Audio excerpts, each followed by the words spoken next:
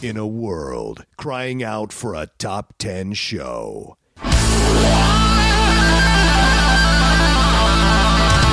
John Roca and Matt Nost are here to bring you the top 10. Take it away, boys.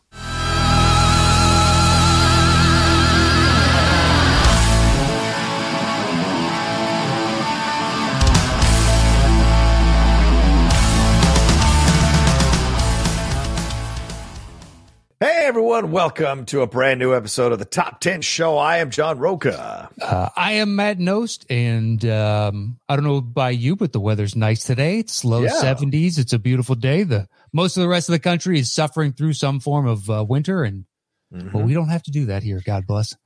Although I do miss it, I will say. I mean, seeing some of the clips from the news people that are out there, it's nice to see the snow. It is. I rarely get snow in California, so I miss it a little bit.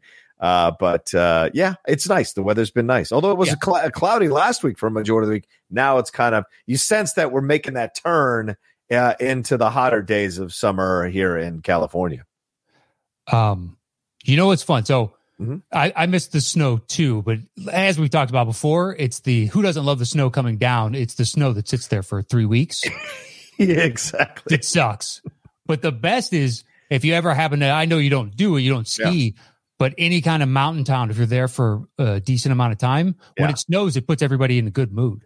Really? Oh, well, because it just means the mountain is open, will attract more people. It only helps. So we're going to have more tourists in here, et cetera, et cetera, et cetera. Right. You know, it's like, it's an inconvenience. You got to drive over here, but hey, fresh snow. Right. But in the city, like I miss it. Who doesn't miss it? I miss seasons on some level, but at the same time, it's 74 degrees outside right now. That's pretty sweet. Yeah. People don't know this, but like maybe some people don't live in California. Like there are areas maybe an hour outside of Los Angeles where it's covered in snow, where it's got snow year round almost, and you can go skiing, or as Matt said, skiing or whatever you want to do out there. So there are plenty of towns in the, the high, about an hour, 2 hours outside of Los Angeles where it's snow almost all year round. Yeah. After last week's massive rain. Oh, yeah. All you got to do is get over to the 5 and you look out to the mountain range behind Glendale, Burbank, all that jazz. Yeah. There's snow across the peaks over there. Yeah. So you're like, oh, that's pretty cool. Like that's right there. But yet today here it's 68 degrees or whatever it was last week. Right. You got it all a little bit. A little bit. There are downsides. You got to deal with some other bullshit, trade-offs in life. It's true. I walked out the other day and there was hail on the car. There was, I just took a picture of it because I was like, this is awesome. I've never seen hail. I didn't think I'd get hail in Southern California, rather. I rarely see it. So I saw it in San Diego. I'm like, oh, this is awesome. This is great.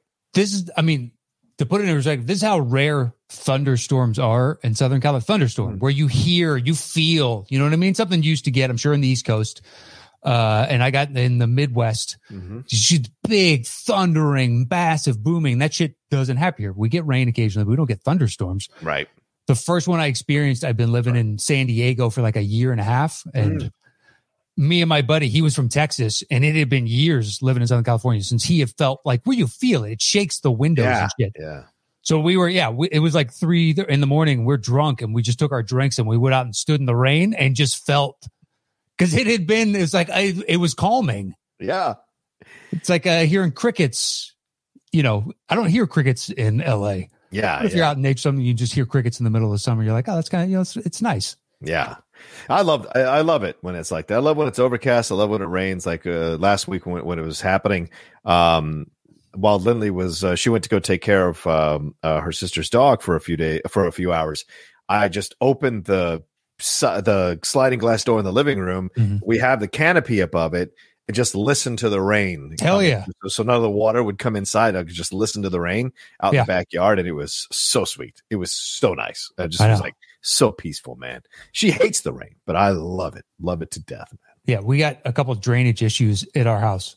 Will be fixed up, and slowly but surely it's kind of one of those things. So I love the rain, but then it does make me sit there and go like, oh, the water's going to puddle over there. And you just feel so old, and you're like, and then I'm going to have to deal with there. preemptively, I had to do a couple things to try and mitigate the water standing in the area, and just like, mother. Like, yeah, just like, this is basically adulthood is worrying. Yeah. Yes. That's all it is. Yeah, it is. It's a lot of worrying. It's I can only imagine having kids on top of that. Oh, no, we're not doing that. Worrying about the life of another human being at all times, 24/7. That's draining. No, thanks. No offense to anybody who does have kids. Much respect. No, not at all. Too much. All. Yeah. I hope they're worth it. Yes. I just agreed. Because this is already hard enough without it. Yeah, sure. I know it's got its rewards. At least I've heard. Exactly. But every parent I know, there are days when they want to throttle their kids. Yeah, true. I can only think of how, looking back, how big a dick you were. Like, I remember when I was 7 and I threw a tantrum for no reason. I couldn't figure out why I was doing it. I was just mad. So it's, and you're like, can you imagine dealing with that? I don't specifically remember. I'm just saying, if you took the time to think about it, be like, what about, or if my parents brought up, do you remember the time you did that? I wanted to fucking kill you for that. Just like, I forgot about that. I feel like nothing makes you appreciate your parents more than becoming a parent and realizing, Jesus, how did you ever? Or at least an adult. You're just like, man, how did you deal with? Oh yeah. Dude, when I was super little for like, a couple months or something, when I was really young, I have no memory of this. And my memory goes back, I got some as early as 4 or 5. Wow. Yeah. So it's pretty good. But my mom was like, after you learn to walk, you used to go down to the fridge and get food and put it under your bed. Just in case if I don't have any recollection. She said I took a side of beef out, or not beef, pardon me, of bacon. And I had that just fully wrapped under my bed. And that's the one I remember. And there was a couple other examples. And I was like, I'm not saying she wanted to throttle me for that, but there's all kinds of stuff you do as a kid that you have your brain is firing so many synapses. Well, it's smart because you go, look, if I get hungry in the middle of the night, I don't want to get up and walk down all those stairs. I'll just reach under the bed. True. How did you know that I was in the attic? That's where my bedroom was. Oh, no, I'm sorry. For me, our bedroom was upstairs. Oh. So the refrigerator was downstairs. And so that's what we would have to do is go downstairs to get the food and then come back up to go back to our room. Oh, yeah. I just assumed as much. My bad. Yeah. Maybe I was in they carpeted and threw up some really crappy, like vinyl fake wood paneling. And my brother and I had rooms up in the attic. I loved it. It was great. Oh, wow. That's awesome. Yeah, but I mean, it was just these the narrow, tiny little stairs that went up, and we had the attic and this, like, it was made for kids. It wasn't tall enough in certain areas and whatnot. It's just this sloped roof, and it worked. Wow. There was a floor on it. Is that what there was a floor in the attic? Yeah. It wasn't like those like you see in Christmas Vacation where he's up there like falling through the hole. Well, I mean, every floor looks like that. Oh, I see. Right. So yeah, those are just joists. I mean, there's different flooring for a ceiling, obviously, slightly, but that style that you're seeing where studs are laid out every so often, that's every floor. Oh, okay. All right. So I didn't know that then, but no, it was a regular, like there was wood on. It was an old house. It was when I lived in West Virginia. I think that's when it was either there or Maryland, but right. House was like 100 and some odd years old. Wow. I'm sure you lived in Virginia around a ton of houses that were 100, 200, 250 years old. I don't know. Around them, yes. Ours, I don't think was because we had moved once because we lived in a townhouse. Sure. In Falls Church. And then when we moved out to a house in Dale City, Virginia, it was still a up and coming development. So it was still new. And so I think the houses weren't that old because I remember my dad bought the house for $46,000 in 1979. And now it's worth, I'm just going to guess, 455. Yeah, something like that, 455. I mean, if my mom and my brother ever moved out and we had some, so we could use some of them, I would absolutely get that thing fully remodeled and totally sell it. Yeah, exactly. It would make so much money. Money. Hire some guys, come in. Because it's paid off. The house is paid off. Yeah. Invest in a couple things that are just modern, like update the countertops, new appliances. Yes. All of it. Yeah. All that shit. Mostly cosmetic. The bones of the house are still good to go. Yeah. But my mom's a bit of a hoarder, so is my brother. So that would be the situation there. I was watching Hoarders the other day. I don't watch that show. It's not my show. It gives me anxiety. It frustrates the piss out of me because I know my mom, my brother are like that. So, but Lindley happened to be watching it, and I sat down, and this woman had 3 houses in Florida, just floor to ceiling, multiple levels, every room full of shit. 3 houses. Two houses weren't even full of anybody living in them. They just were houses that she had. And they came and tried to because she was violating the code or whatever. And they were charging her $250 or $500 a day for all the shit per house that she had not gotten rid of in the backyard, inside the house. It was madness to watch. And they had those 1-800 get junk trucks, 9 of those trucks for one house, and they barely made a dent in what she had in there. Dude, I mean, you recently moved. Think how much of a truck you filled up, and you don't have near that much shit. So 9 trucks sounds like a lot, but it's just like, dude, it was packed to the rafters. Yeah. It's not even. I moved half my shit in my fucking Prius on 2 trips. The other stuff was moved with Lindley's other stuff in the one moving truck. You know, I like to keep it because of my brother and my sister. I'm like, I cut all the time, dude, because it drives me nuts to hold on to shit. It drives me insane. So. I know. I agree. Once you get used to just cutting and just like, I'm sorry, I'm moving on. I've moved enough times. Yeah. This sucks. I never look at it. I never use it. It just takes up space in a box sitting somewhere, and I don't fucking need it. Yeah. It hurts to give up, but it's just like, Do I really need to drag around these mementos so that I can look at it when I'm 80 years old one time and remember? No, But some people, they operate the other way. Yeah. Just can't live without. Yeah. These things all have, sentimental value to me. Yeah. It's almost like a blanket. It's almost like a blanket, like this huge blanket that they're putting around themselves. So it was wild to watch that on the show. I've seen a couple of those, and it's kind of one of those, I get it, but I can understand if it's your thing. It's meat and potatoes for you. It's, it knows what it is and it delivers it quite well. It's just not my cup of tea. Yeah, either is mine. Yeah. Yeah. Dude, I tried watching, Your Honor. I'm 2 episodes into that, and that. Oh, the Cranston one. Yeah. Yeah. Yeah. What do you think? I'm sure it's good. It's the first TV show that I can, after 2 episodes, I literally was like, I don't think I can take this. Wow. What you mean, because it's not good, or because what they're dealing with is what they're dealing with emotionally? Oh. It's a war on 5 fronts. Wow. Okay. Yeah, for Cranston, and just like, oh my God, there's nothing, man. This whole season is going to be struggle, and I don't know. It's so defeating. It's like every single character is destroyed in this movie. Every single one. Like, oh Jesus. Wow.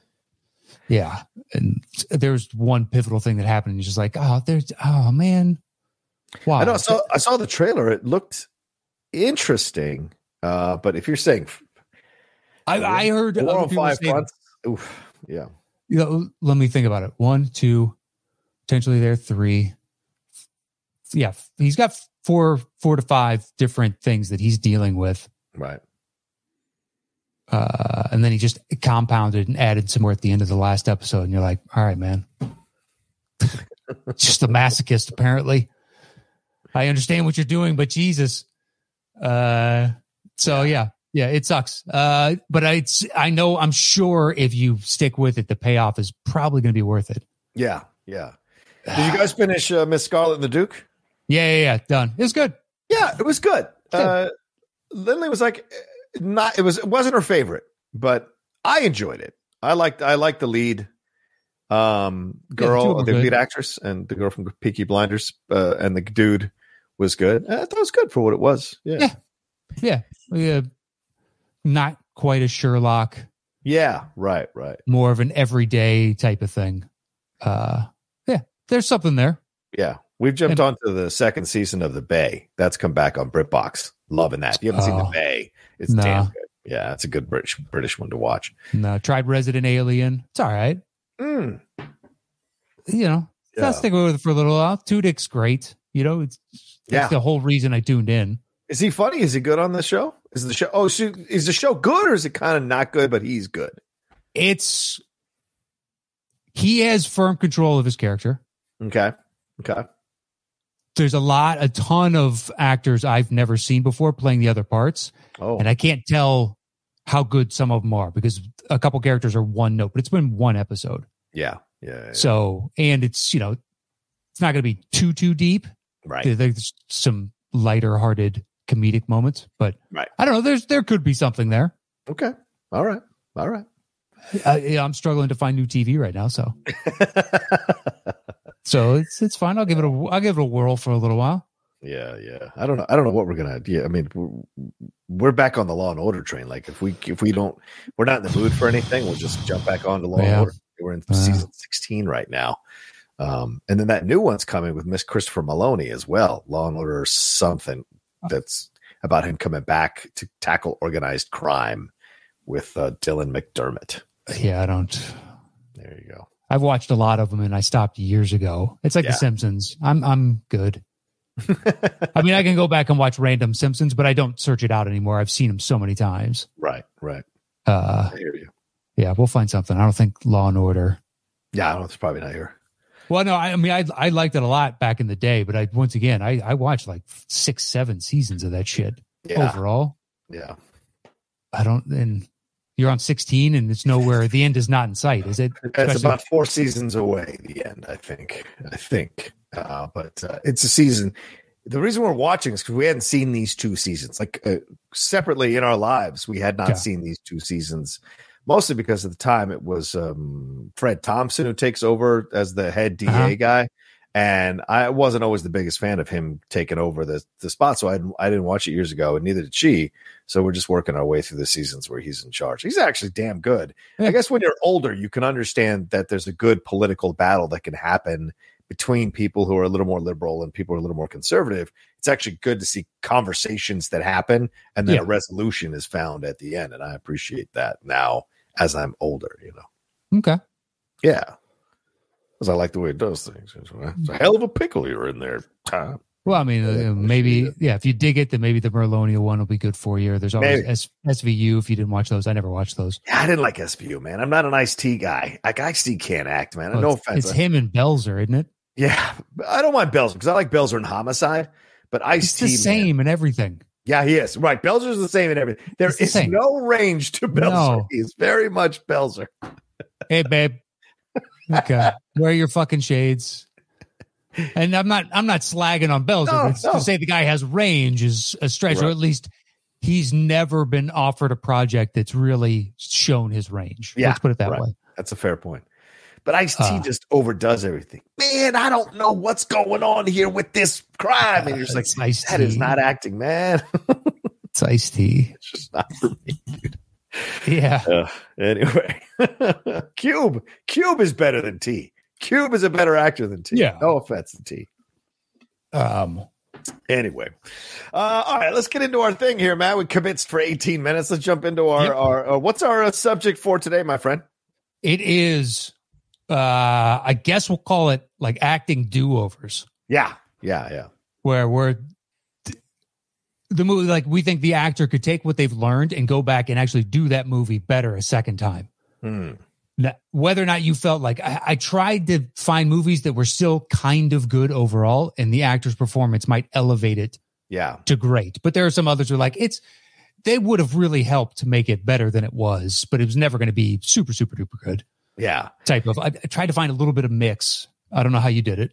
Me too. I kind of looked at the movies that were not that good, but the actor was good. It was okay or good in it. And then so they could have another shot at it, right? A do-over. It may be in a better movie. This person performs even better with the role, or at least his performance or her performance would match up to what you get. You know what I'm saying? What you get in a better movie. So that's basically it. What inspired us to do this when I was making this, I totally forgot.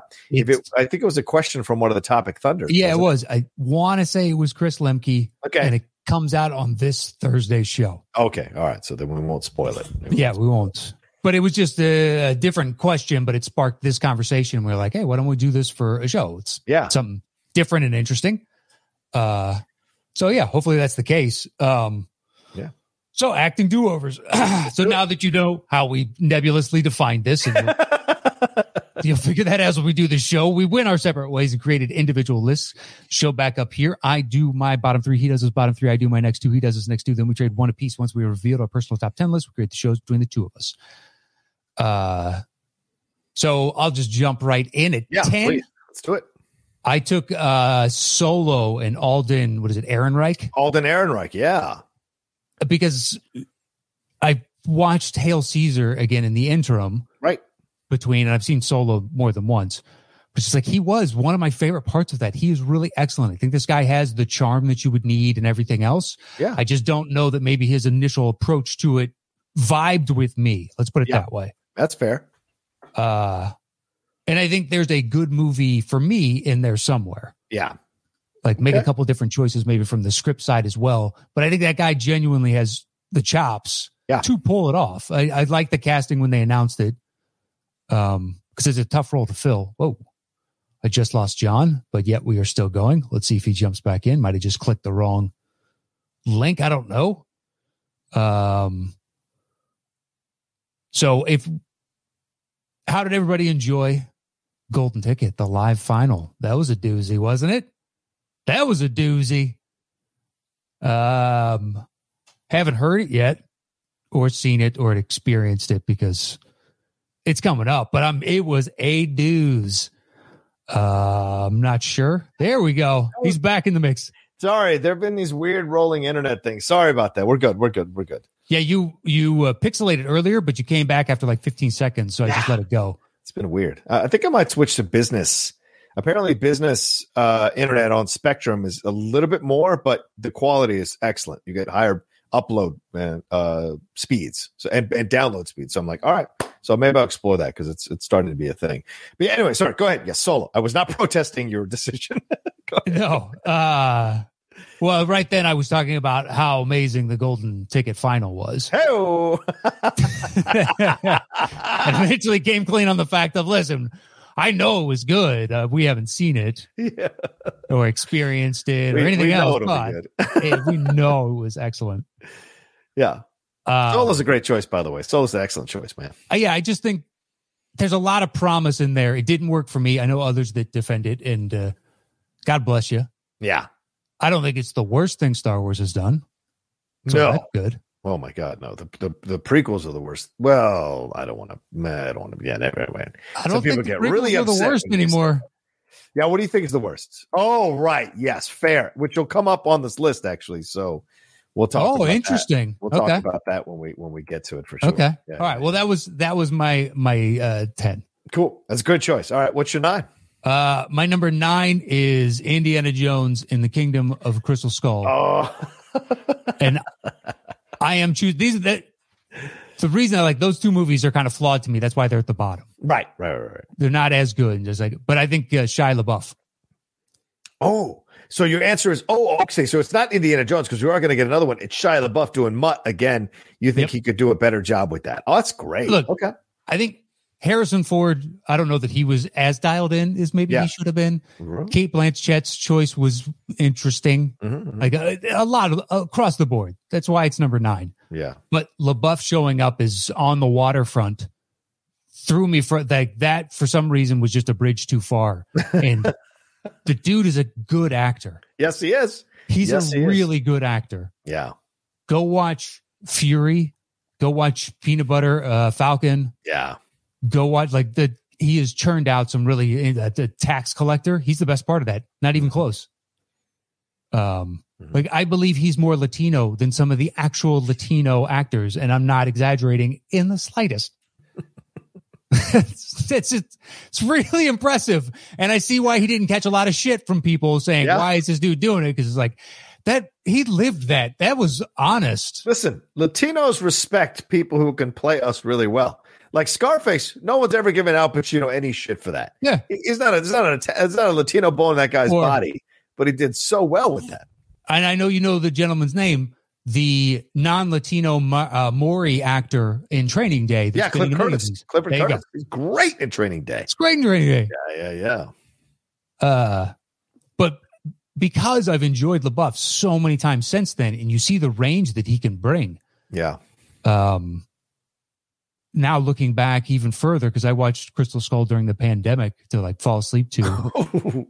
It took like 9 days to finish it. Jesus Christ. I would make it 10 minutes in and fall asleep. And then I'd pick up at 10 minutes the next night, another 8 minutes type of thing.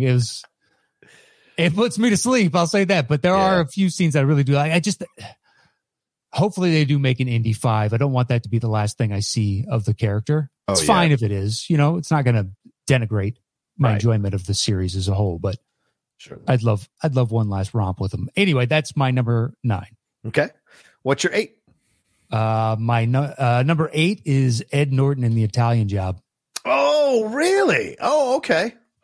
I like that movie. I like him in the movie. So do I. Yeah.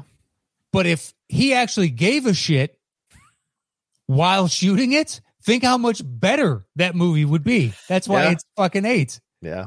Yeah. He took the job because he was contractually obligated and he was forced to by whichever studio. I do not recall. It was the Primal Fear gig, and he didn't like anything they were offering him. Finally, they said, shit or get off the pot. And he had to take this fucking movie. Yeah. And he's trying. Yeah, sure. But it's not it's like, dude, you're too good for this. Well, you compare what he does as Worm in Rounders to this, and you can see the difference. When he is dialed into playing a villainous character or a pseudo-villainous character. Yeah, American History X. He can, sure, definitely. He can channel this menace and this dread. But in this film, he almost feels like, you're right, he's along for the ride. He's smarmy. Collecting that paycheck. Yeah. He's a smug asshole, and you're like, I don't really believe that this prick would have gotten to this unless he had a trust fund. Right. Like, I'm just not buying it. Whereas Ed Norton he can pull off the intelligent and wicked simultaneously. And I don't know. I think it's also the backstory of it all these years later, and it influences the way I view it. Right. But anyway, so that is my number 8. That's a great choice, man. I like that one. All right. So my number 10 is Dustin Hoffman in Hook. Okay. Because I don't think that's a good movie. I don't like that movie. I think it really is not and I know a lot of people are probably listening, throwing they love it, throwing their computers at the wall or whatever. And for me, he's actually the best part of the movie. And this idea of an aging Hook, this idea of an aged Hook who's still trying to hold on to his youth, because to him, like, just like Peter, he doesn't want to grow up either. He wants to stay exactly the age that he's at, but he has grown up and he's got white hair, which you find out when the wig comes off, and you see that he's just a sad man trying to hold on to his youth. Like those guys in their 50s still trying to fit into their high school jackets. And it's like, or Ed O'Neill in Married with Children, like talking about the big pass he threw in the big game. It's that kind of thing, Arrested Development of it all. And I thought the movie didn't do him enough justice. So I would love to see him do it one more time, especially now that he's so much more older. Could he be like the really aged Captain Hook, like sitting like King Conan sitting on his ship, and Peter comes back and Peter reawakens him again, like Joker in Batman and Dark Knight Returns. You want a gritty reboot, is what you're saying. Gritty reboot of Peter Pan. They've done every other fucking version of Peter Pan. Why not a gritty version? You want Dark Knight? Yes, I want Dark Knight. Dark Knight. I think it's an interesting idea. I hadn't I think viewed these movies through that prism of like, there's a cool concept in there, and I'd recast this individual into that cool concept. Well, they're both stuck in a state of Arrested Development, right? And if you go with the concept of Peter escaping Neverland to go live a real life and get married and have kids and what have you, why would Peter go back? What is it Peter's looking for? As men, Matt, we know this, and other men who are listening, and women as well, I'm sure, as they get older, that sometimes you feel like something's missing, or and you go back to the beginning, or you go back in your past and go like, where is it that I went wrong? Or where is it that I'm missing? What is it? Where's the joy again? You want to find the joy again. And the way Spielberg does it, because he always does it with the lighthearted touch, I think it would be interesting to do a little more grittier, a little more a real world resonant in that approach. And I think Hoffman would be great if he would be allowed to do that kind of Hook in this film. So just my 2 cents. It's a good call. All right, my number 9 is obviously George Clooney and Batman and Robin. Not sure if that's a punt, but No, I think that movie is so dog shit that there's no saving it. Even if to me, it's just like, okay, I want him to go back and kind of like redo the same movie, but you bring a better chops to it. That's what I'm saying. I think Clooney would get a do-over. I think Clooney in a better director's hands, a better. Oh, no, sorry. Now, can I say this correctly? Because Joel Schumacher's not a bad director. He's actually a damn good director.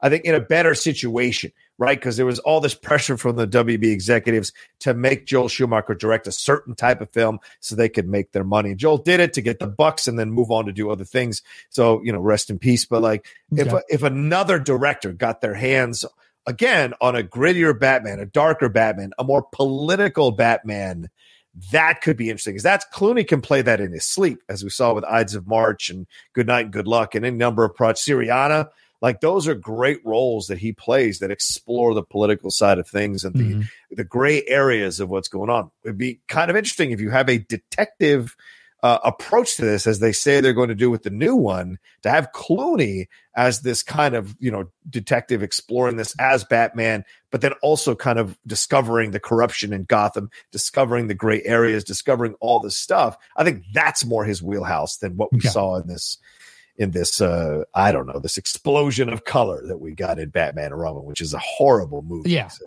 yeah. We definitely came at this one in totally different mindsets. Yeah.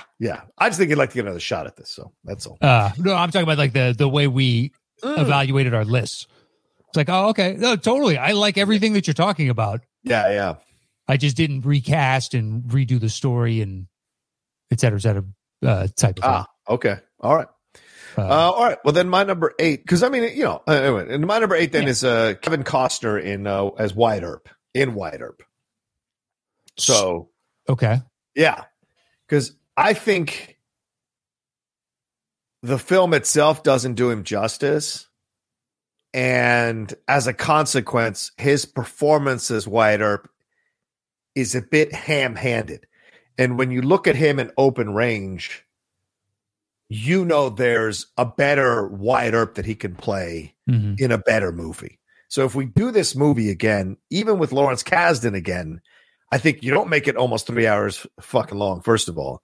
And second of all, you really kind of pare down the story and focus on Costner not being caught up in his ego, which he was in this movie. And you bring more of what he brought to Open Range, which is this tortured soul who has killed and lied, which Wyatt Earp did through his actual, if you go and read the actual history of Wyatt Earp, he pulled some pretty nefarious shit with his brothers at times, and explore the actual legend. I think that's a better role, and Costner, I think, would bring what he learned from Wyatt Earp into a better version of the Wyatt Earp that he would do that would resonate a little bit better and make it more of a classic film, which is, I think, was Kasdan's intention, but didn't really pull it off overall. I mean, not that I'll defend the film over Tombstone, that's for goddamn sure, but it's just not as great of a Western as you want it to be. Talking about Wyatt Earp, I'm sorry? Yeah. I don't know. I always found it kind of, I don't want to say dull. I think that's fair. A lot of people do. It's not quite dull. Right. Because if you're going to be dull, and so to speak, if you're going to have the drawn out and all that, give me Assassination of Jesse James. Right. Because that's it's visually interesting. I'm engaged. The slow pace makes sense for this type of story. Okay. Yeah. Revisiting Wyatt Earp might be, it sounds like an interesting idea. To see him do it again. Because clearly he's got the skills. And to see Kasdan do it again as well, because Kasdan did Silverado. And that's a fantastic Western, a vibrant Western, and that's a long Western too. I think it's 2 hours and 20. So bring that approach to Wyatt Earp with Costner as Wyatt Earp. I think that works. All right. What's your 7? Good choice. Thank you, man. What's your 7? 7 is Thor 2. Can you imagine if Natalie Portman gave a shit in that movie? Just gave a shit at all. In the slightest. So you're picking actors who look like they didn't care about what they were doing, and sometimes like to give them a chance. Oh, so within the mix of the choices is that. Okay, fair. Sometimes it's like, why did you sign up for this? Do this over. Run this back. Yeah. Like you're too good for this. Right. And on my side list, there's a bunch of those, but then like one in particular, and it's like, well, that individual was kind of known for doing that over and over and over again. So I don't know if I'm gonna. Oh, Bruce Willis, yeah. Well, Bruce, it's tough to find a bad movie where him going back and doing it again would make any sense to me. It's just like you don't really have a second take for this character, is my guess, Right. and it is what it is. So be it. Yeah. Thinking of someone a little bit older, of a different era, so to speak. Anyway, I don't know if it'll make your list, that individual. No. Okay. I agree with you. Yeah, it was just like it is the pattern of behavior for the individual. Whereas Natalie Portman, that's what blew me away when they announced she's coming back for the next Thor. It's like, you did not want to be there throughout that entire movie. And I like Thor Dark World. Yeah, me too. Yeah. I find it enjoyable, but they have zero chemistry. And I blame that all on her, because that dude is nothing but charm and charisma. Go watch Ghostbusters. Yeah. Like, completely out of his element. If that isn't charm and humor, I mean, it's like Ryan Reynolds light. Yeah. And to see just the utter and complete lack, whereas him and Tessa Thompson, Men in Black, not that good a movie, but they have good chemistry. We've seen it in Ragnarok, and between the two of them, you know they can pull it off. So I'm happy to see that again. Portland, please bring that to the next one. Yeah. I hope you care. But if she had just been dialed in to a bunch of those, I think the movie would have elevated from most people, I would assume, viewed as like a C to C minus. Yeah. It might elevate it to a B minus. Or even a, God forbid, a B. Yeah, maybe even a B, something like that. Whereas I think it's closer to C plus. Right. Personally, maybe a B minus, but C plus ish seems about right. And it could bump it up to maybe like a B plus. Oh, they care. There's a love story there. It makes perfect sense. As opposed to when she is rarely have ever spoken of again, just like, probably for the best. This is good. We should need to move in this direction. Could have been something. I mean, look at Deadpool. Amazing love story. Yeah. Both actors cared. So that's my 7. That's a good choice. I mean, she's coming back to play her again, you imagine, because they made her the central focus of the movie now as we're moving forward, because she's going to be Jane Foster. She's going to have possibly the cancer, and she's going to be carrying the hammer and becoming Thor for a bit. So, this is the movement. But I mean, I don't know. It's not like Portman. I mean, it's interesting because, I mean, why take it if you're not going to be fully dialed in? And, why do it if you're not going to be fully dialed in? But in the end, they brought her back. Taika's writing a cool script, and we'll see if she comes off with no chemistry again with Hemsworth, then at some point it's like, well, just she doesn't work in these movies, and that's that. We can move on from that. But I know some people felt those characters are a bit underwritten. I totally respect that. Sure. Yeah. Perhaps, although hers had the chance to actually be well formed, whereas someone like Paltrow, who doesn't appear to give a shit that she's in these movies, she still performs admirably in her scenes. She's got good chemistry with Robert Downey Jr., but afterwards, like I remember after Endgame came out, all the stories and whatnot, Gwyneth Paltrow didn't realize that Sam Jackson was in any of the movies. Yeah, that was so funny when she said that. Yeah, and it's just like, but she's still trying in the scenes. Yeah. I'll give her that. Like, she may not care. That's her business. Right. It's like, Harrison Ford not caring about Han Solo. I know it kills a lot of people on the inside, but he doesn't care. So there's nothing you can do to change that. When somebody asks him about a Force ghost, I don't know what the fuck that is. And you're like, that's really on brand for him. I bet you he does, but he just doesn't want to talk about it. Of course not. Yeah, exactly. So you can just go, I have no idea. Let's move on. This guy was a carpenter. He's not going to be like, oh, Force ghosts. I know. Well, he could. Hey, who knows? I don't know. He is an actor deep down, at the end of the day. True. He still loves Indiana Jones. That's true. Well, that's more of a, it's his. That seems, and that seems more of a kind of like a hands-on guy, a guy's guy, so to speak. And Solo's that as well. But when you start dealing with like Force ghosts and Jedi and Sith, exactly, it's magical. It moves out of that element of being just people are flying. Yeah. And throwing objects around, through symbiosis. And using the Force to navigate through space. And controlling minds. And it's like, there's a lot to digest. And if it's not your cup of tea, I get it. Yeah, totally. So I don't know. I hope she doesn't kill the next one. So, yeah. What's your 6? My 6 is Jodie Foster and Nell. She's too fucking good. There's an Oscar movie somewhere in there. There really is. That thing was made to win an Oscar. And if she went back and be like, don't give me this give me a different take. Just, you've had the hindsight of now 20 some odd years to know that was a bad fucking choice. Oh, Make a different choice. You could win an Oscar. That's incredible. That's a fucking do-over. Run that back. Let's run that back. That's not good. Exactly. Run it back. Best 2 out of 3. Let's go. It's the fucking, she's, even if you don't like her like in Elysium or something like that, it's like, that was, she was on set for 2 weeks type of thing. You can't blame her for that. Yeah. But when she's dialed in, man, she's always good. And Nell is just one of those of, I do not understand. Because at least I Am Sam makes sense. Like, I get the choice he was made. I don't particularly, it's fine. But Nell's was so, I don't know. Just give me another representation of Arrested Development when it comes to speech, because you've been living alone in the instead of taking the lyrical childlike. I would even take in more like animal grunts, because she's had to interact and just like every once and again when she gets upset because she doesn't have the words, but she needs to tell someone to back off. Like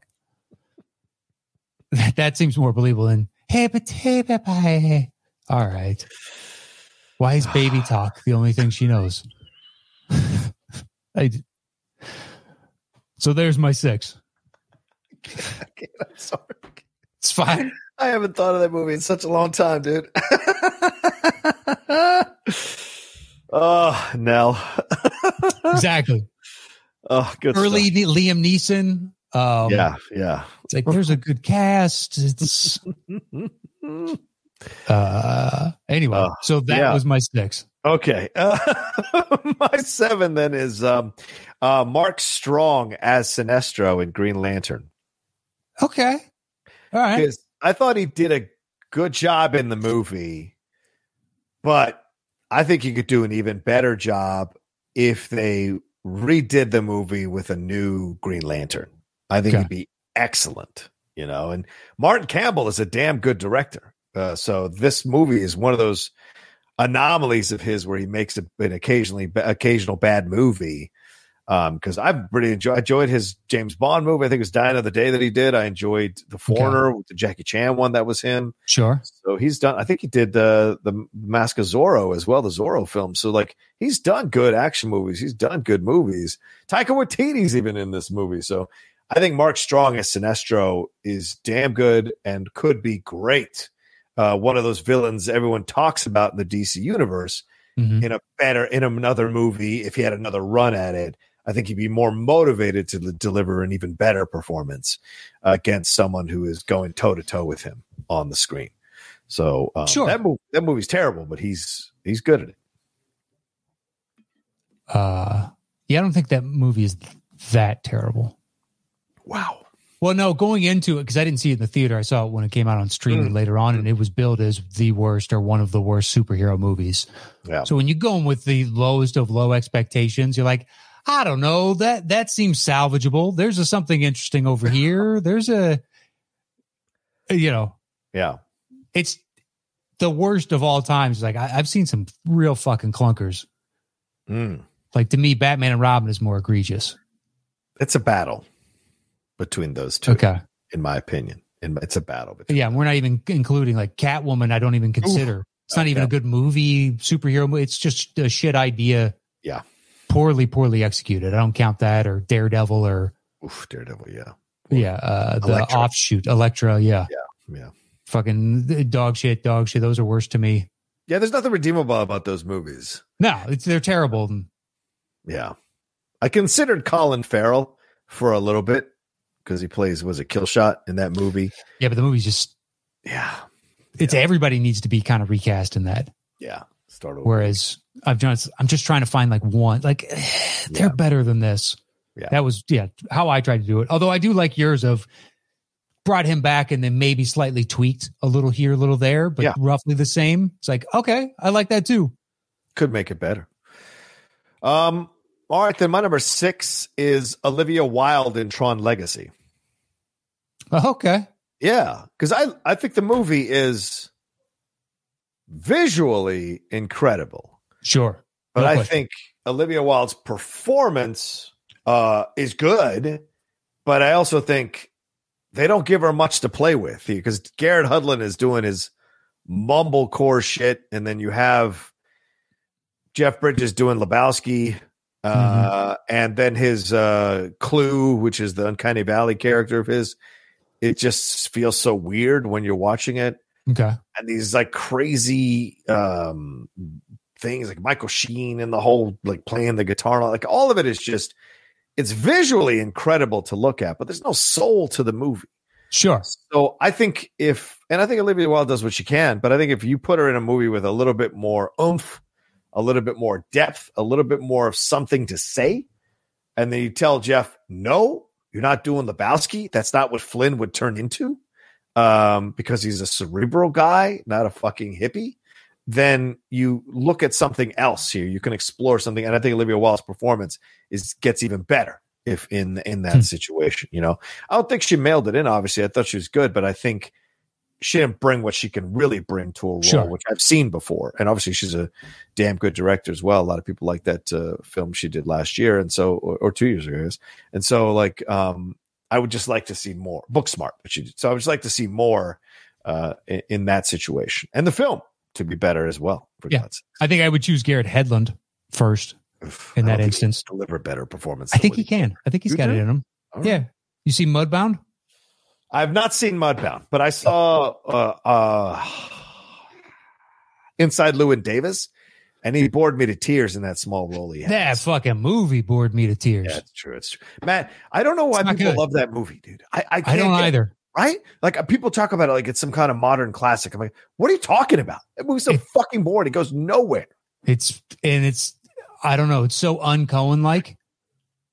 Right? Because even their like slice of life movies, there's still something. And the end of that, I was like, this is getting nominated or talked about. Yeah. Because it's the Coens.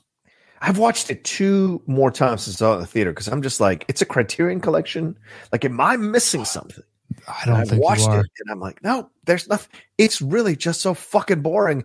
This is a guy who's a bum. He's a fucking bum who's an idealistic bum living off everybody and not doing anything. And I don't mean bum as in like the derogatory term. I mean like he's a person who's literally bumming off other people to live and judging other people at the same time through some idealistic window, yet not, turning that onto himself, and then when he gets that opportunity with F. Murray Abraham, you're like, you don't even fucking earn this opportunity, man. You don't even deserve this opportunity.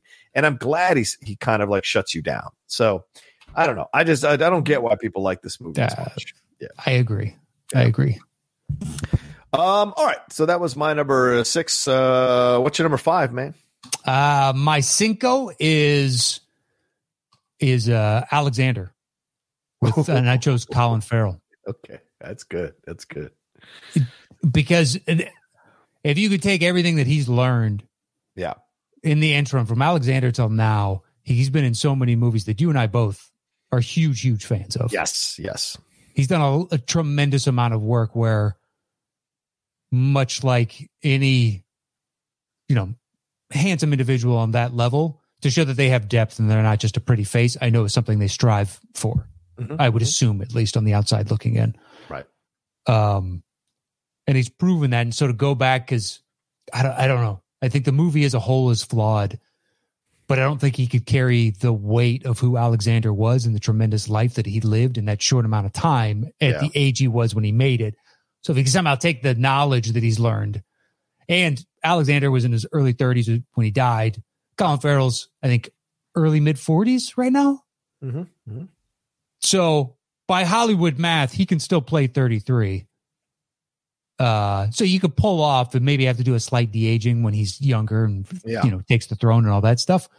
Hopefully that doesn't get a little too creepy. But I don't know. I think there's a super interesting movie that could be done. And by your formula, it's like, oh, okay, go back in, cut down what you don't, see as the flaws from the previous and kind of streamline this and tell a different but slightly better story. But yeah, I don't know. I want that movie to work every time I watch it. Yeah. And it just really doesn't. It just misses the mark at a few different spots and be like, man, if he was what he is now, I think he could pull that off. But I don't know if I can blame him for the movie not quite working for me. Yeah, Oliver Stone at some point. It's just like, it's a law of diminishing returns with his career as he goes on, to be honest with you. So, yeah. And even if you go back sometimes and watch the old ones, Matt, I don't feel their power like I used to, No. I don't know. Platoon does diddly for me now. Yeah, man. Agreed. Like I watched JFK, an hour of JFK the other day. I think it was like 3 weeks ago, 2 or 3 weeks ago. And I was just like, I used to love this film. Like I saw this film like 6 times. I never liked it. Really? Oh man, I love Natural Born Killers. I'm still a fan of. Really? Oh, I can't stand it. Oh God, I can't. But I could only watch it every it's got to be a while in between. There's a lot in that movie. Yeah, it's a lot to digest. Yeah. But I still enjoy that. Last time I saw it, which was within the last 5 years. Maybe I should revisit it. It's been a long, long time since I've seen. Never was a Juliette Lewis fan after Cape Fear. I really didn't enjoy her that much in any of the films that she was in. So yeah, I just was like, about that one. But yeah, but I bought like the compendium with the JFK compendium with all those with his his behind the scenes stuff. Like I just devoured it. And now I watch it. I'm like, oh wow, this is not that good of a movie, But Wall Street still holds. I'll always love Wall Street. I would cut all the Daryl Hannah stuff. Yeah, that's fair. Totally fair. So it doesn't fully work.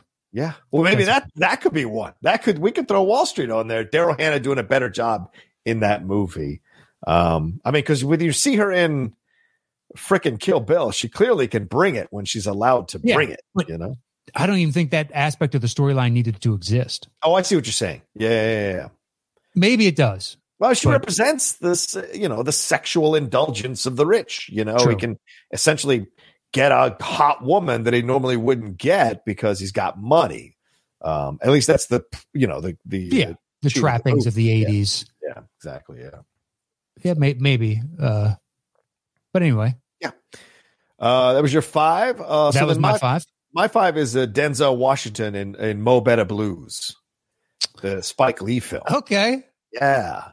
I mean, that's one of those films that, because I'm a jazz fan, and I when they said Spike Lee was going to do this film, and it's jazz, and it's Denzel, and it's Wesley Snipes, and I walked in and I was like, oh man, here we go, give me this, and I'm watching it, and I'm like, I don't know what Denzel is doing in this movie. I don't know what he's trying to create here, but it's not working. And I think if he could do it again, I think it'd be a completely different thing. This was at the time when Denzel's like, he's riding high, man. He is indulging his ego a little bit. He's certainly great at what he does as an actor. So, and this is Spike just letting him go. Yeah. And you could almost argue it's a jazz of a performance, except it's a solo that kind of like goes off and doesn't connect back to the overall piece. And people begrudgingly clap at the end of the solo as opposed to like, yeah, that was great. That's what I feel like is how I felt about the movie.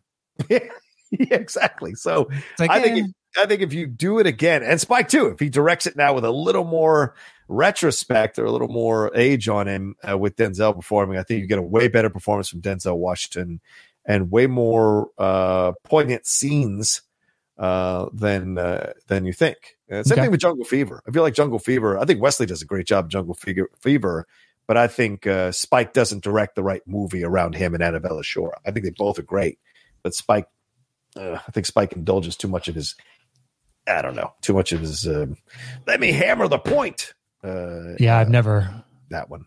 It's fine. Right. Anyway. For all you young filmmakers listening to us, this is the trap. Once you achieve success or you get your first taste of it with your first movie, just in case anybody listening to it, do not indulge your, do not indulge your ego You know, never forget that you're still hungry. Never forget that you're always one movie away from losing it all. So that will keep you working harder. You start to indulge your fantasies or your fetishes or whatever, you're going to ruin the fucking movie. So that's my opinion. True. But the golden age of Scorsese, he was coked out of his mind. So there's different strokes for different folks, man. It works for some, it doesn't for others. Well, that's also why we got New York. So, like, don't do that. Yeah, it's inherent in the business. You're going to make clunkers if you do this on a long enough timeline. Nobody makes a perfect movie every time. It's true. Even if you love the director, it's like, I don't know. Yeah, it's a fair point. All right, so what's your 4, my man? My number 4 is Sally Fields in Lincoln. Oh, okay. I love the movie. I love the movie. I know you do, man. And there's a reason Sally Fields has been beloved within American pop culture for now going on 50 years. Yeah. And her performance is so over the top. It's weird. It's like she's doing a stage play and they're doing a movie. Yeah. And it just doesn't fit to me. And this is me who's never acted ever in my life. Like, I don't know what the fuck I'm talking about.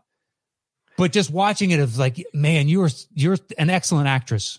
Yeah. I've understood since a kid why you were famous. It's like, I don't know. She just seems so nice. Sometimes it makes sense. And other times you see people on game shows from back in the day and like, who was this person? Right. It's like, I don't know. They did game shows a lot. You're like, wow, that's a subdivision of celebrity, apparently. It's true. Yeah, it is.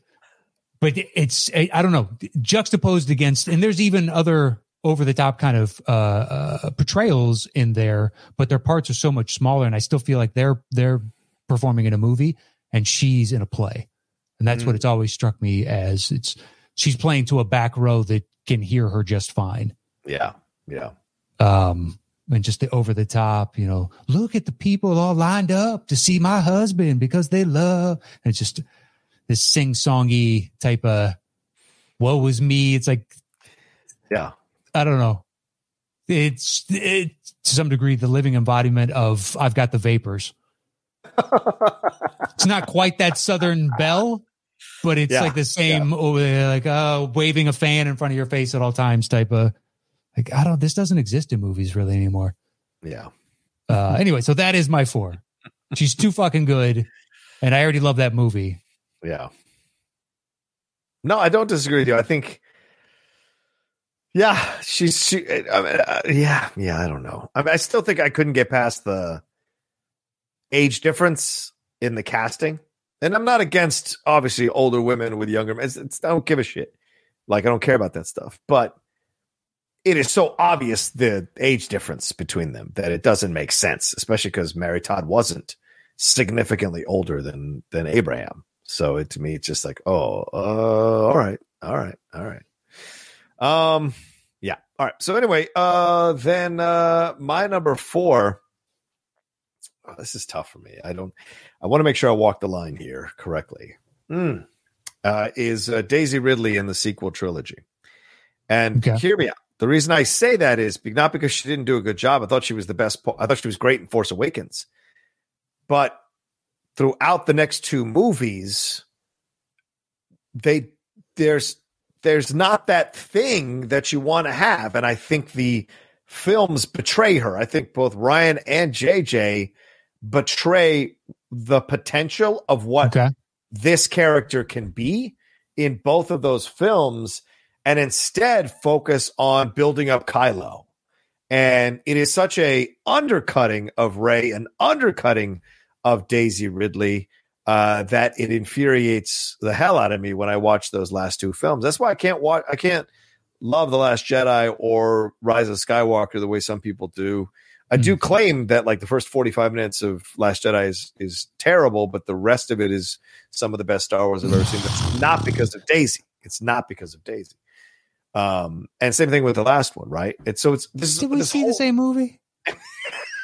I think so. What do you like? Last First Jedi? 45 is bad. Just the first 45. Oh, well, fair. You can definitely have your issues with the rest of the movie. I'm not gonna. Pretty much all of it. I can find scenes the entire way through on that one and be like, I don't like this. I don't like this, and I don't like this. This doesn't make sense. Why is this happening? You set up this thing over here, and the payoff seems weird. Oh, I don't disagree with you on that, man. There's definitely a lot of issues with the movies, but that's what I mean. Like, if you had started to focus on the journey of Rey, instead of caring about redeeming Kylo through those last two movies, then we would have had a completely different situation. And I think that's what I feel so frustrated about when I watch these last two movies, because I'm just like, she is an excellent character. Let's explore that. Let's explore her beginnings. Let's explore what's going on there. And Daisy does the best she can with what she's given, but she's so capable of more that it frustrates you when you're watching it. So I'd love, because this is acting do-overs, I'd love to have her come back and do it again, either in the same movies with a different director or the same director, so there's a cohesive storyline between the two films, all three really, or to come back and do it for a new director and watch her kick ass in the role without having to worry about redeeming a petulant emo child, which is what I think Kylo is, a petulant emo teenager. So I think it denigrates her and undercuts her performance and what she's trying to do, because she's just constantly, I mean, the rocks moment, all of that is just like, what are we doing here? There's too many to count. True. All right. What's your number 3, my man? My 3 is Beverly Hills Cop 3, Eddie Murphy. Oh. There's 1 and 2 are both good, and I can watch them. They could exist independently of one another. And I would still think it's just as good, much like Lethal Weapon. 1 and 2 could exist independently of one another. Yeah. And they'd still both be successful. But the third Beverly Hills Cop, I don't know. He never looked like he cared. And I think it reflected in how weird and lazy the story felt too. I mean, basically it's just like a Machiavellian Walt Disney. And before it's like, what is going on? Whereas before it's, you had the serial robber that was going around like a big high kind of stakes crime that killed or almost killed the police captain. Yeah. And the second one, and in the first one, it's his friend that's dying. And in this one, it's like, what if Mickey Mouse's creator was evil? And it's all the stupid characters. And I just think he took the paycheck and read the script and was like, whatever. And I don't know. It was like the beginning of the decline of Eddie. Didn't seem like he wanted to show up to do movies anymore and just wanted the paycheck. Yeah. And there was like a few movies in a row, which is like, what is going on here? You were the king. Yeah. And the king is falling. So yeah, it's just, I don't know. Yeah. I enjoy the first two so much. And the third one to me is not quite Godfather 3, but I don't watch it. Oh man, it is bad, dude. And it is. The humor is played terribly. I mean, just terribly, dude. And you're just like, what is happening here, man? What are you trying to create here? This makes no sense to me. It doesn't. And you don't even have the full gang back together for this one. Right. It's like, it's an easy thing to do. It's Landis and him as well. But it's like Rocky V. They brought back John G. Avildsen, who was the director of the first Rocky. Yeah. And it was just terrible. Absolutely terrible. So, yeah.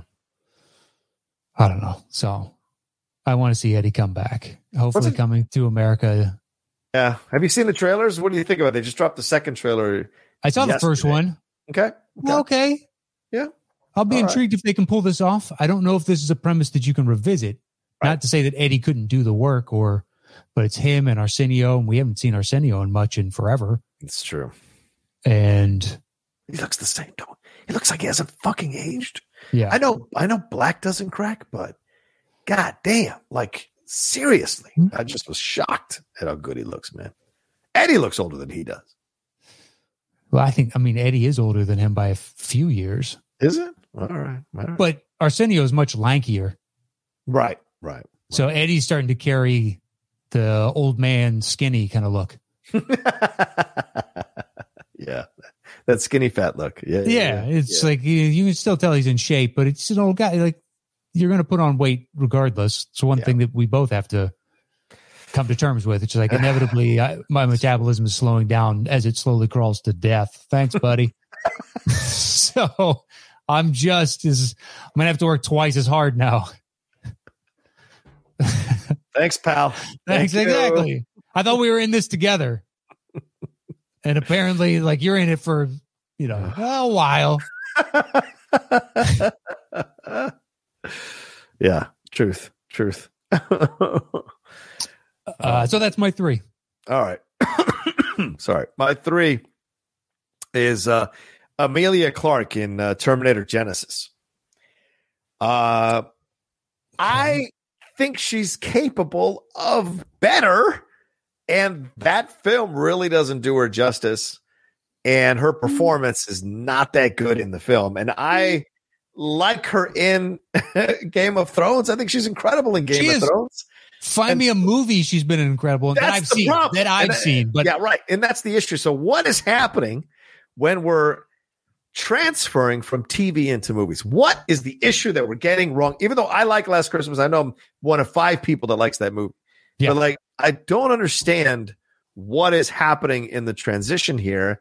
And I think she was a great choice for Sarah Connor because she's fucking Daenerys in Game of Thrones. It's a great choice. Mm-hmm. And somehow that film, and Jai Courtney's not good in the film either. No offense to Jai Courtney, I think, who I really like.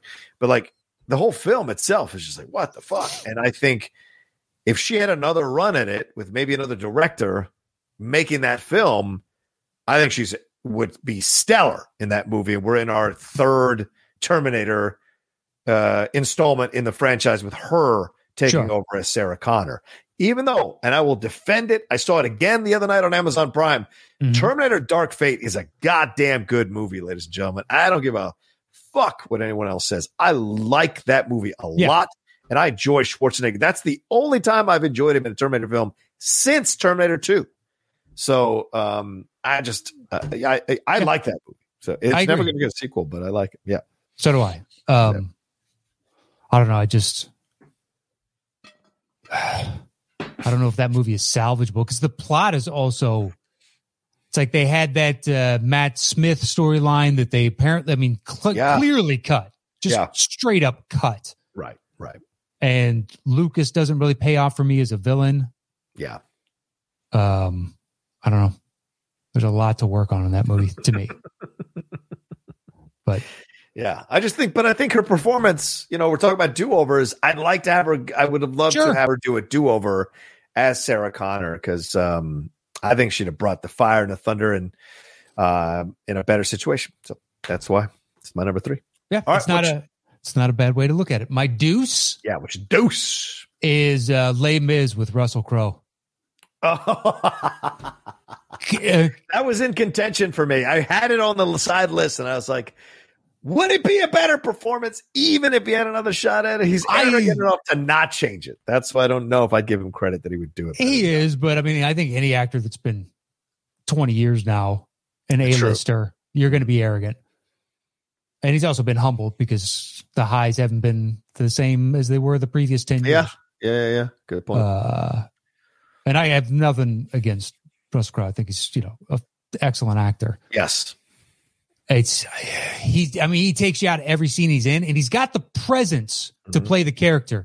He can pull off the demeanor. He executes the lines when it just the interactions, and he's got the intimidating just stare where you feel the respect that he commands. Yep. And he's got a great chemistry with Hugh Jackman and fits the mold of everything I'm looking for. It's just the singing is so off at times. Mm-hmm. It's jarring because everybody else is so really good. Yeah. I hadn't seen Hugh Jackman sing before, but I knew that he had musical theater background. Yes. So I wasn't shocked by that. But Anne Hathaway, I didn't know could sing that well. Right. She sang really, really well. And Amanda Seyfried? Yes. Yeah.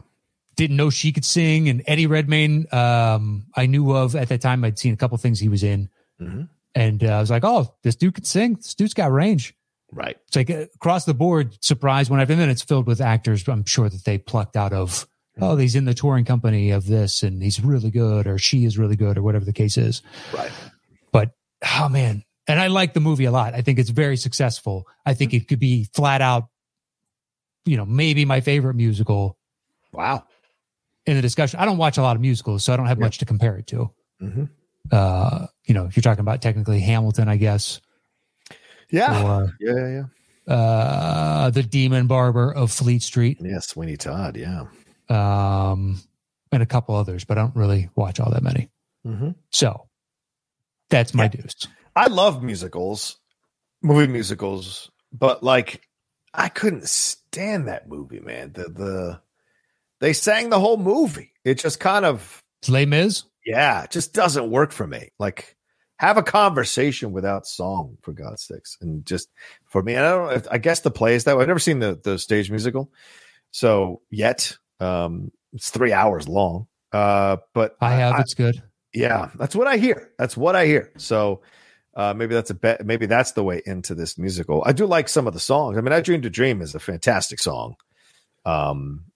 But like, I didn't like the movie at all. And he was terrible. He claims that he didn't know that they were using the recordings on set. Well, that's right. I forgot about that. As the actual recordings. And everyone's like, that's bullshit. Like everyone else fucking knew. And somehow you don't tell your arguably your second co-lead that his songs that he sings are what they're going to use in the movie, the audio on set as he's doing the role. Yeah. You have to know beforehand. Yeah, it's bullshit.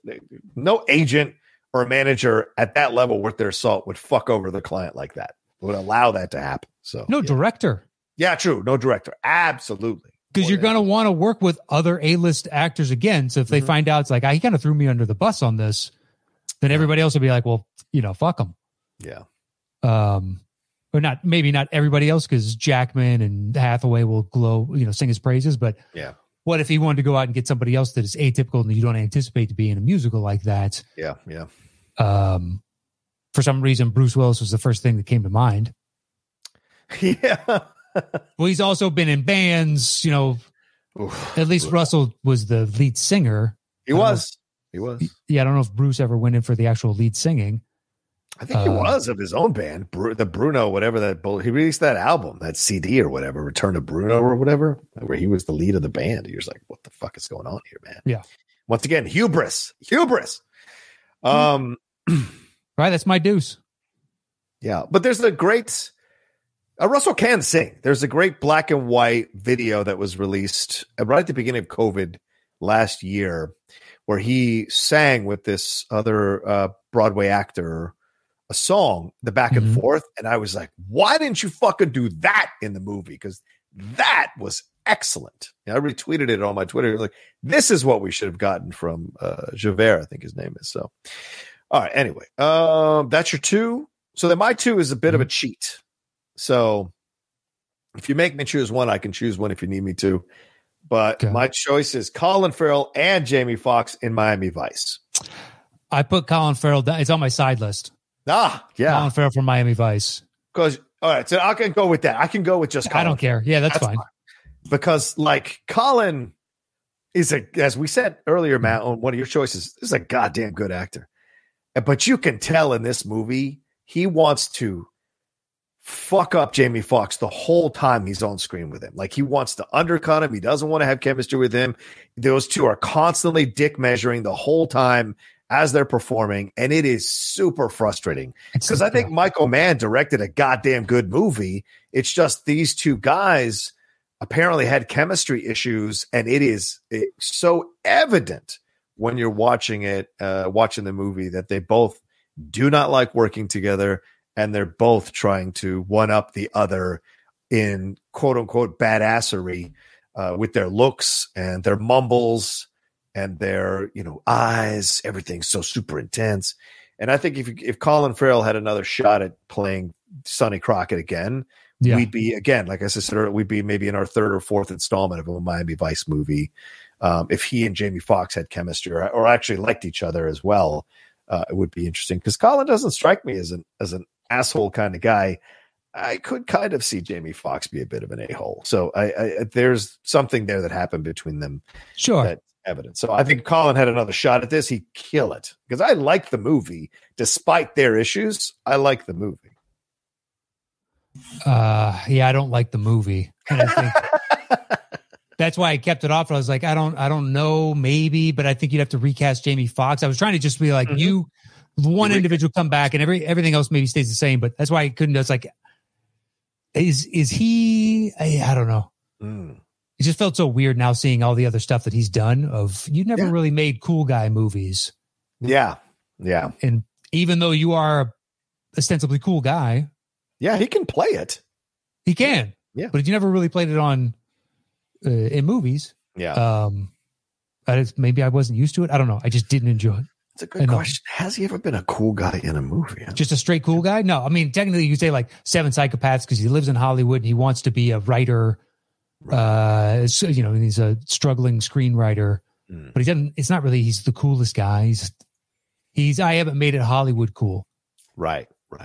Even in The Gentleman, he's a cool character, but he's not a cool guy necessarily. I never saw Widows. Did you ever see Widows? Is he a cool guy in that? Well, yeah, Widows isn't about that, so no. Okay. Yeah, makes sense. Oh, he tried to be a cool guy in Total Recall. That didn't really work. I guess. Yeah, I think you might be right here. Yeah, he hasn't really played a cool guy. The New World, he's tortured. SWAT, maybe SWAT. I don't recall. Oh, Bullseye is what he was in Daredevil. Sorry for anyone thinks I said when I said Kill Shot. Sorry, guys. Yeah, interesting. Okay.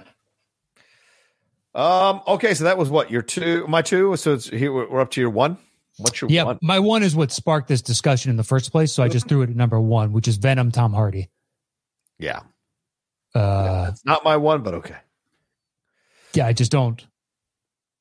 In no way do I buy him as an investigative journalist. It's just weird from Tom Hardy, where there's not a single thing that I can think of that I've seen him in that I didn't like, or at least understand the decision that he made to portray that character. Whereas Eddie Brock in this, it just makes sense to me. Once he morphs into Venom, that kind of attitude makes sense. Yeah. But as a, quasi-famous investigative underground journalist that the public knows about, like a gritty Michael Moore type of thing where he's exposing. I couldn't think of another Morgan Spurlock, like sure the random individual from that genre's name that you know. Yeah. What are you telling me? What are you trying to tell me here? Yeah. It's bad. Yeah, it is. And it just seems like a weird choice. And he's an excellent actor. And the reason it was how we got this conversation started. So I was like, I'll just throw that at number one. It works for me. Yeah, that's fair. Totally. We talk about that more on Thursday's Topic Thunder. So tune in to Topic Thunder all Thursday. Well, I kept it off the list because he's going to do another one. So he's going to get a shot at playing the character again. So I didn't keep it on the list for that reason, but totally get it. If he could go back, I would vote for him to go back and do Venom again, that particular movie, Venom, the first Venom, and see if he can come up with something better than what he came up with for Eddie Brock. Because you're right. You don't think he's an investigative journalist at all. He looks like a cub reporter.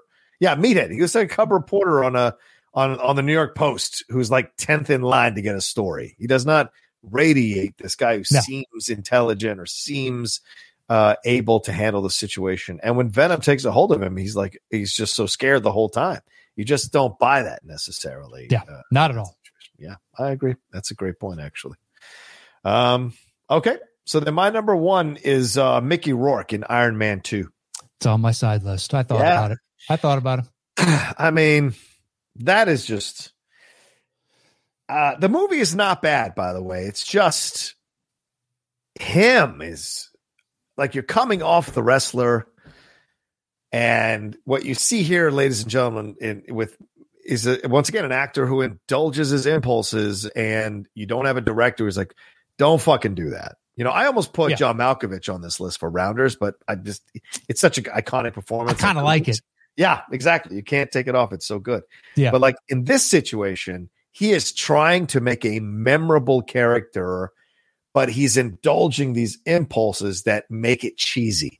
And I think maybe Mickey's like, oh, it's a comic book movie. I don't have to really, plumb the depths of this thing. And it's like, no, if you brought that wrestler mentality to this character, that's why they hired you.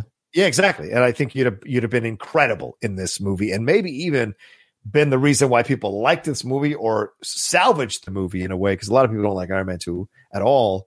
And that would have been exciting for you to do and would have kept going this renaissance of your career. Because people forget when Mickey first started, Mickey was doing some great fucking work. It wasn't until the 90s that he started falling off and then indulging in a lot of shit off camera. And so it could have been another renaissance, but of course now he's forgotten and he's back to doing straight to DVD movies, and it's a fucking shame because he's a goddamn talented actor. He'll get another shot. Yeah, maybe. He will. He's just inevitably he'll become even more like older and grizzled, and he'll get some sort of something or other. I mean, I watched The Wrestler again like a month ago, and you watch it and then you watch this and you're like, what the fuck are you doing, dude? Like, just bring that, I just don't go back to watch 2 or 3. Yeah. I don't. So it's like, that's why I left it off. I was like, I don't really care. There's so many others within that universe. I don't care. Although fair. That being said, do I really care about Nell? No, but there's. It's a good choice though. She's too fucking good. It's like, what are we doing here? Anyway, whereas I can understand what I understood not the choices he made. Yeah. It's like, it wasn't so illogical. Right. It might have worked, but it didn't. It's part of an overall kind of forgettable movie to me. Yeah. All right. Well, there's our separate top 10 lists of the actors who should get a do-over and actresses who should get a do-over. Here, we're going to compile this list. We had nothing in common, so this is one of those rare moments where I think we'll just go down the line and have little mini debates or coin flips to figure this out quickly. Why don't we just do this? We'll do that for one, and then whoever whoever lost, then their 2 gets the higher precedent. That works. Then we'll go back and flip, and the other person gets a 3. So if you want to flip on the first one, I'm fine, and that'll just set chains in the motion. All right. Here we go. Flipping now. All right. So it's Iron Man 2. Oh, a rare win. Keep singing that tune.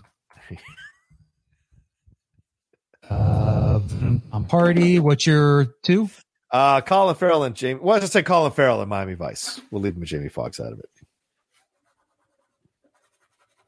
it. Rosining up the bow on these bongos. Shout out to Jonathan Goldeneyes, who's still listening to us. These bongos, thank you. All right, so then my deuce would be Les Mis. I'm gonna get a 3, which is Eddie Murphy. Okay.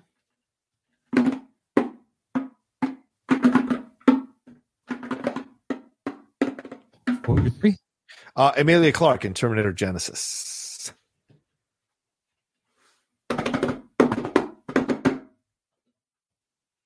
All right. So what's your 4?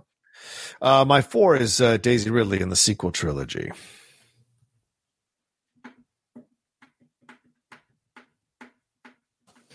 All right. So I have Sally Field and Lincoln. My 4 to my 5 would be Colin Farrell twice on this list. Ooh, all right. Alexander. Unless you want to move someone else up to take that slot's up to you. All right, let's do that since he's already been on here once. The next one was Jodie Foster and Nell. She made the list. All right, so what's your 5? Denzel in Mo Better Blues. All right, good to go. Cool. All right, here we go. The top 10 acting do-overs, yeah. At number 10. Denzel Washington in Mo Better Blues. At number 9. Jodie Foster and Nell. At number 8. Sally Fields and Lincoln. At number 7. Daisy Ridley in the sequel trilogy. At number 6. Emilia Clarke, Terminator Genesis. At number 5. Eddie Murphy in Beverly Hills Cop 3. At number 4. Russell Crowe for Les Mis. At number 3, Colin Farrell, Miami Vice. At number 2, Tom Hardy, Venom. and our number 1 acting do-over is Mickey Rourke for Iron Man 2. There it is. Gotta love it. Gotta love it. There it is. There's the show. We hope you enjoyed the live golden ticket. The next live show we have coming up is going to be the main show. It's for patrons only at the $10 and above tier. So, if you haven't joined, and by this point, by the time you hear it, you can join for next month's. And we're going to, so long as this first one goes well, we're going to start trying to do 2 a month. Yeah. So you can be a part and watch those shows over with us there. And you can also participate in Topic Thunder and everything else that we do. And our thanks to everybody that supports us over at patreon.com/the top 10 with the number 10. You can follow me anywhere at Matt Nost, and check out Settle the Score or Dropping Dimes if you're into basketball. There you go. Follow me at The Rocha Says on Twitter and on Instagram. Don't forget, we got our YouTube channel as well. That's where hopefully you saw the final of Golden Ticket. If not, go and subscribe to that as well. And then, all the stuff I've got going on, just follow me at The Rocha Says on Twitter and on Instagram. If you want to come to my YouTube, it's youtube.com/John Rocha Says. We just crossed 15,400 subscribers. So marching forward. So please give it some love, give it some likes, and come and see some WandaVision reviews as well on the channel. All right. Much love to everybody. Thank you all so much for being a part of the top 10. And we will talk to you next time on another brand new episode just for you.